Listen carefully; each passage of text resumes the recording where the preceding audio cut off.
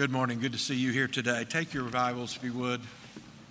Turn to Luke chapter number 20. Luke chapter 20 and verse number 20. This morning's message is death and taxes. Isn't that encouraging? Talking about taxes is a fun way to start an argument.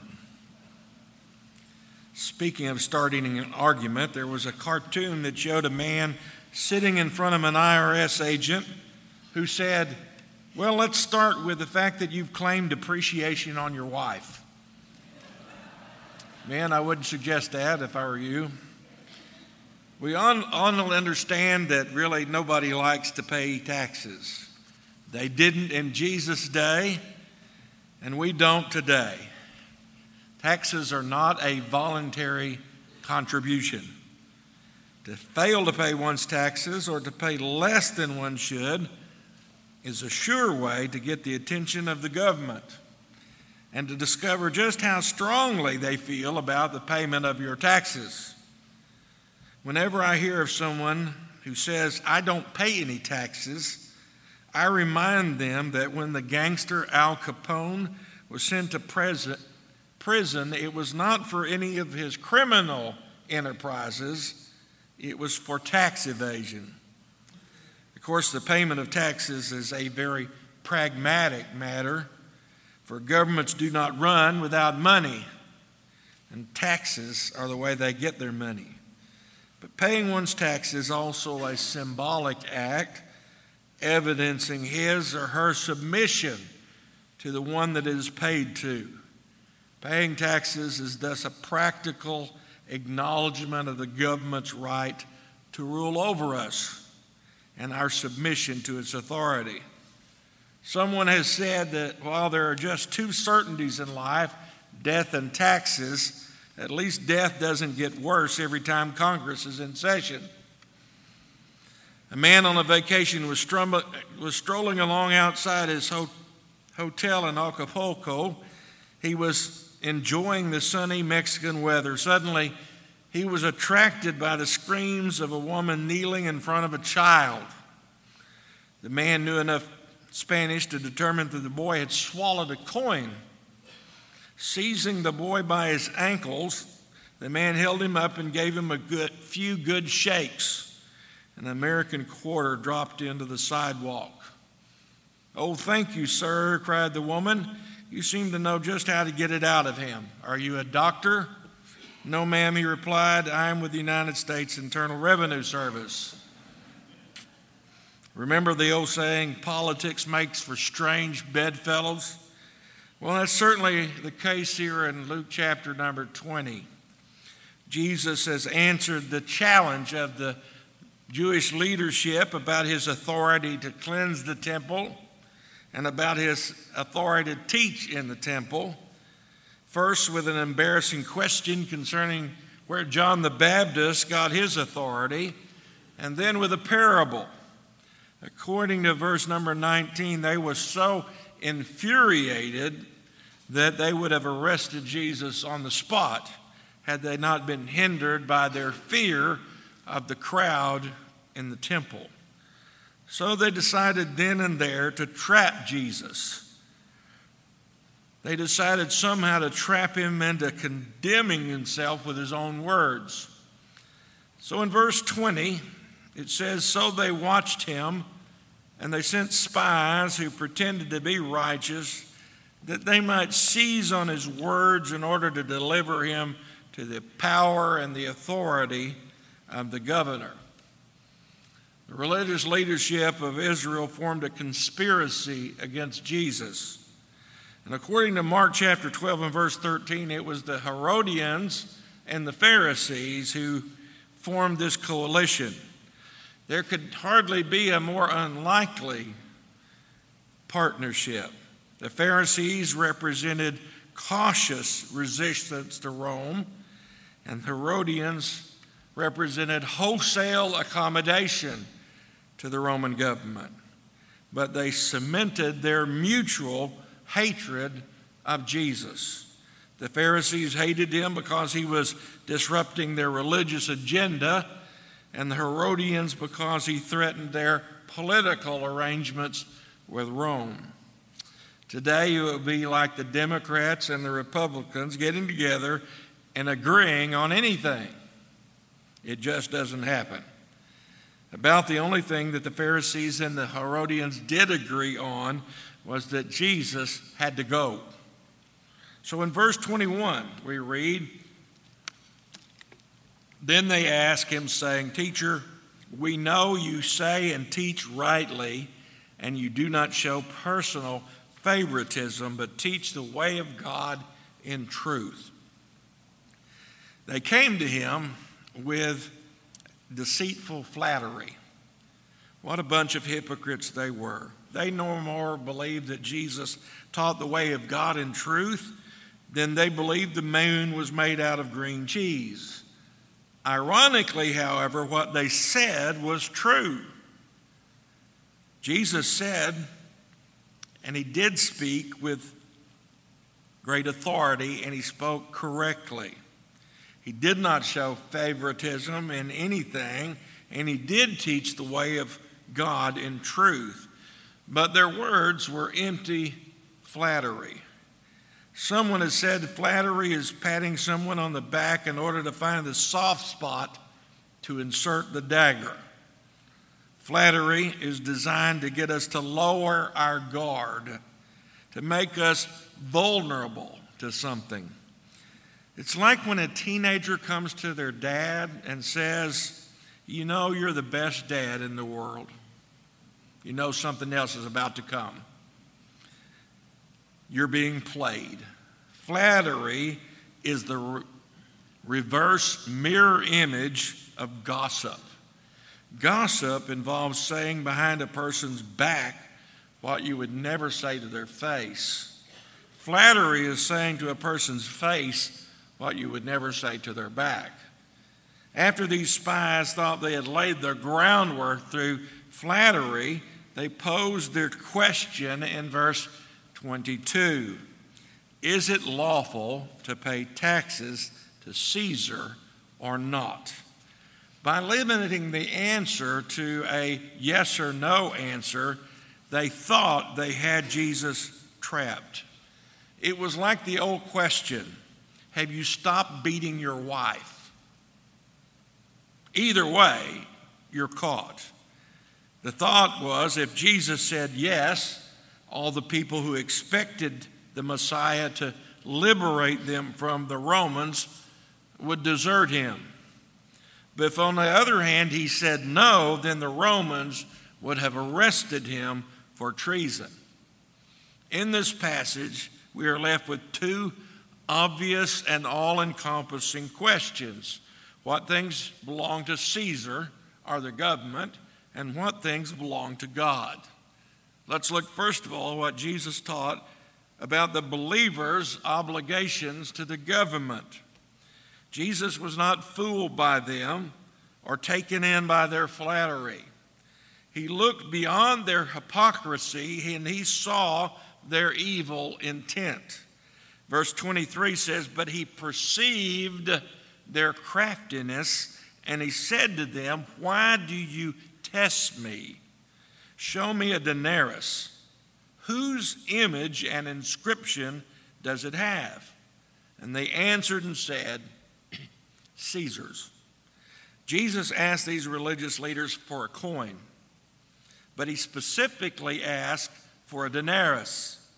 The denarius was a small silver coin that had the value of 1 day's wages. The reason that Jesus asked for that denarius is more evident in Matthew's account when he says in Matthew, "Show me the coin used for paying the tax." You can almost see one of the men, without thinking, reaching into his robe and pulling out one of those little silver coins. I think there is a touch of humor in that. First of all, it is an embarrassment to his challengers that it is they, not he, who have this coin in their possession. In using that coinage, they had silently accepted Caesar's rule. He then asked them, who owns this coin? Who owns this coin? Who gives value to it? Who did you get it from? Whose image is on this coin? And the answer, of course, to each of those questions is Caesar. And then Jesus said in verse 25, then render therefore to Caesar the things that are Caesar's, and to God the things that are God's. Jesus tells them, this is really not that complicated. Give it back to the one you got it from. It's not yours. It was provided for your use, but it really belongs to Caesar. Give it back to him. It's that simple. I think that Jesus is also recognizing something important here. The Jews benefited from Roman rule. They used the system of Roman roads, and they enjoyed the peace that came along with the Roman army. Jesus is saying that those who enjoy Caesar's benefits should pay Caesar's taxes. What do we hold then to human government? Is there an obligation there as believers? Jesus says there is in verse 25. He says, render therefore to Caesar the things that are Caesar's. A Christian's civic duties can be wrapped up in three things. First of all, pay your taxes. God calls us as Christians to be good citizens and to pay our taxes. So just what kind of taxes were the Jews faced with? There were three basic types of taxes in Israel at this time. There was a land tax, which was 1/10 of all grains and 1/5 of all the fruit or wine. There was secondly a custom tax, which was collected at the ports and the city gates. A rate were somewhere between 2 and 5% of the value of the goods. And then there was the poll or the tribute tax, which was the most hated of all the taxes. This was a tax paid by everyone between the ages of 14 and 65, where a census was taken just for the privilege of being alive. It's calculated or speculated that the Roman taxes equaled about 1/3 of a person's income. By comparison, we don't have it that bad. The average American pays about 14% of their income, of course, depending upon your income bracket. Our government provides us with many services. They protect our rights. They establish laws and they punish criminals. They construct and maintain highways. So since we are enjoying the benefits, we need to pay our taxes. The Apostle Paul reiterated the same thing. Only when he said it, Nero was the emperor of Rome, and things were much worse for the people of God. He wrote to the church at Rome saying, give to everyone what you owe them. If you owe taxes, pay taxes. If revenue, then revenue. If respect, then respect. If honor, then honor. The Ethics and Religious Liberty Commission of the Southern Baptist Convention wrote this: the simple principle presented in Romans 13 is that believers in Christ are to pay their taxes, and this is regardless of what the state does with the money that you pay them. We sometimes hear the distress of concerned Christians who say the government uses their tax dollars for all kinds of waste and even for evil, such as abortion, which leads them to question whether they are complicit in such acts and should pay those taxes. While such rationale appear to come from a good motive, Paul says that ultimately such consideration are subservient to the principle of submitting to your governing authorities. Indeed, we can be confident that the Christian who pays such taxes does not have any need to feel guilt that they're complicit with the acts of the state. However, the Christian who refuses to pay, regardless of being well-intentioned, are guilty. We are to pay our taxes. Secondly, we are to pray for our leaders. The Apostle Paul urged his son in the faith, Timothy. He said that supplications and prayers and intercession and giving of thanks be made for all men, for kings and for those who are in authority, that we may lead a quiet and peaceable life in all godliness and reverence. As Christians, we have the duty to pray for our governmental officials, whether they are from our political party or not, and whether we like them or not. We are to pay our taxes. We are to pray for our leaders. We're to obey the law. In Romans chapter 13, verses 1 through 7, Paul expands on the words of Jesus. This teaching is so important that it has helped to shape the world as we know it. Paul sets out a general principle in verse number 1 of Romans chapter 13 when he says, "Let every person be subject to the governing authorities, for there is no authority except from God, and the authorities that exist are appointed by God." Paul says Caesar has no authority unless it be given to him by God. In these verses, Paul tells us that we are subject to human government, even pagan government, so long as they do not force us to do anything that violates the Word of God. As good citizens, we should take seriously our responsibility to vote in elections, to serve on juries, to participate in the political process in our country. So believers' obligation to the state is to pay, to pray, and obey. Secondly, Jesus taught that believers' obligations to God. In the second half of verse 25, he says, "And render to God the things that are God's."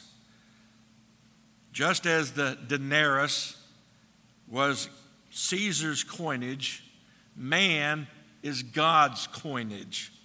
The coin belonging to Caesar bore his image, and we bear the image of God. Genesis chapter 1, verse 27 says, "And so God created man in his own image. An image of God he created him, male and female he created them." Because we bear his image, we owe to God what belongs to him, our lives and our allegiance. The Greek word for image here is a word that is the same word that is used in the Greek translation of the Old Testament, which is called the Septuagint. It is the same word that is used to translate Genesis chapter 1, where I've just told you about bearing the image of God. Let's look once again at what Jesus said. "Render to Caesar the things that are Caesar's, and to God the things that are God's." Well, I want to close this morning by asking you, what today do we have that belongs to God? First of all, are you holding on to your time? Do you really think it's yours? Because God is saying to you today, I want time with you.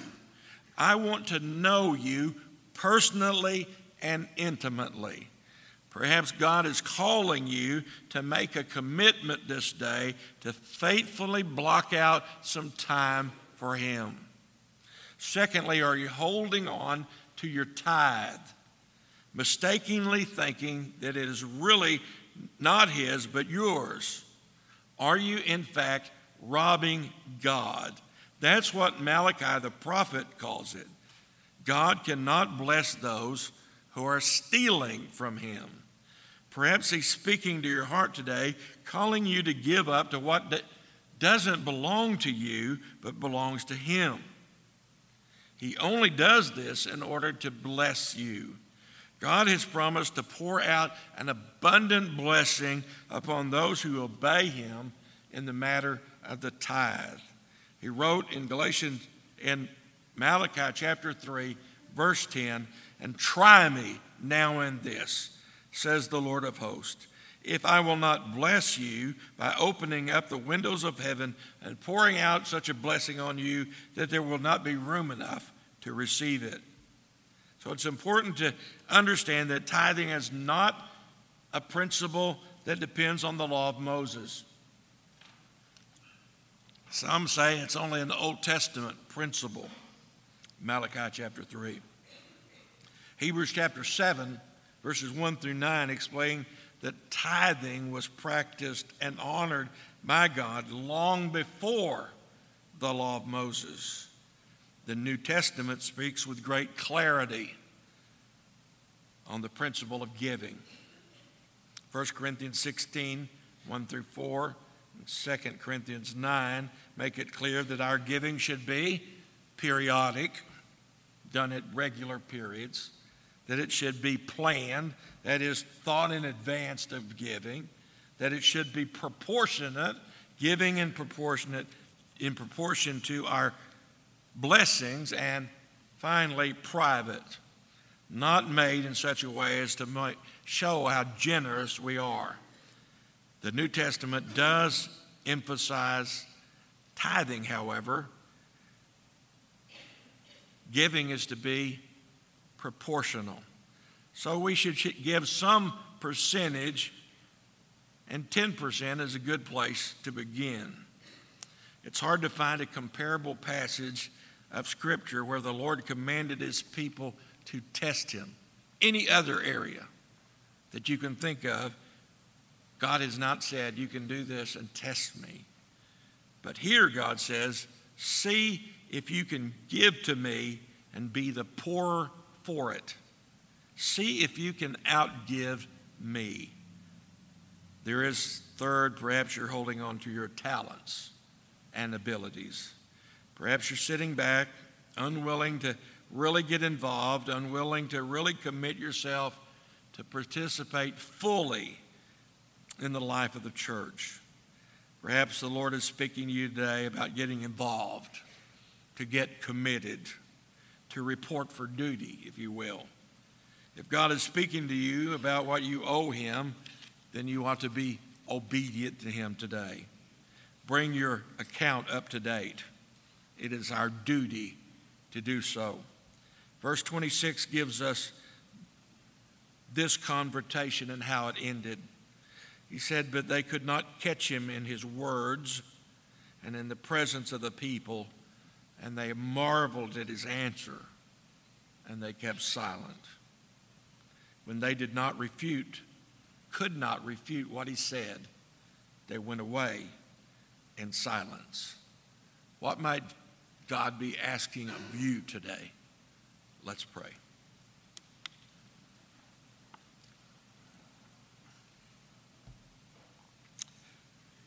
Father, we're always caught anew and afresh by the fact that your word is so relevant to our lives, that it's not something relegated to past ages, but it's relevant for today. It's relevant for each of us. And each of us are challenged by your word. And so, Father, I pray that you'd help us this morning to look at our own lives and how these truths might apply to us, whether we are giving you our time and our tithe and our talent. And if so, what we need to continue to do, and if not, what we need to begin. Father, I pray that you'd apply your truth in our lives. We ask it in Jesus' name. Amen.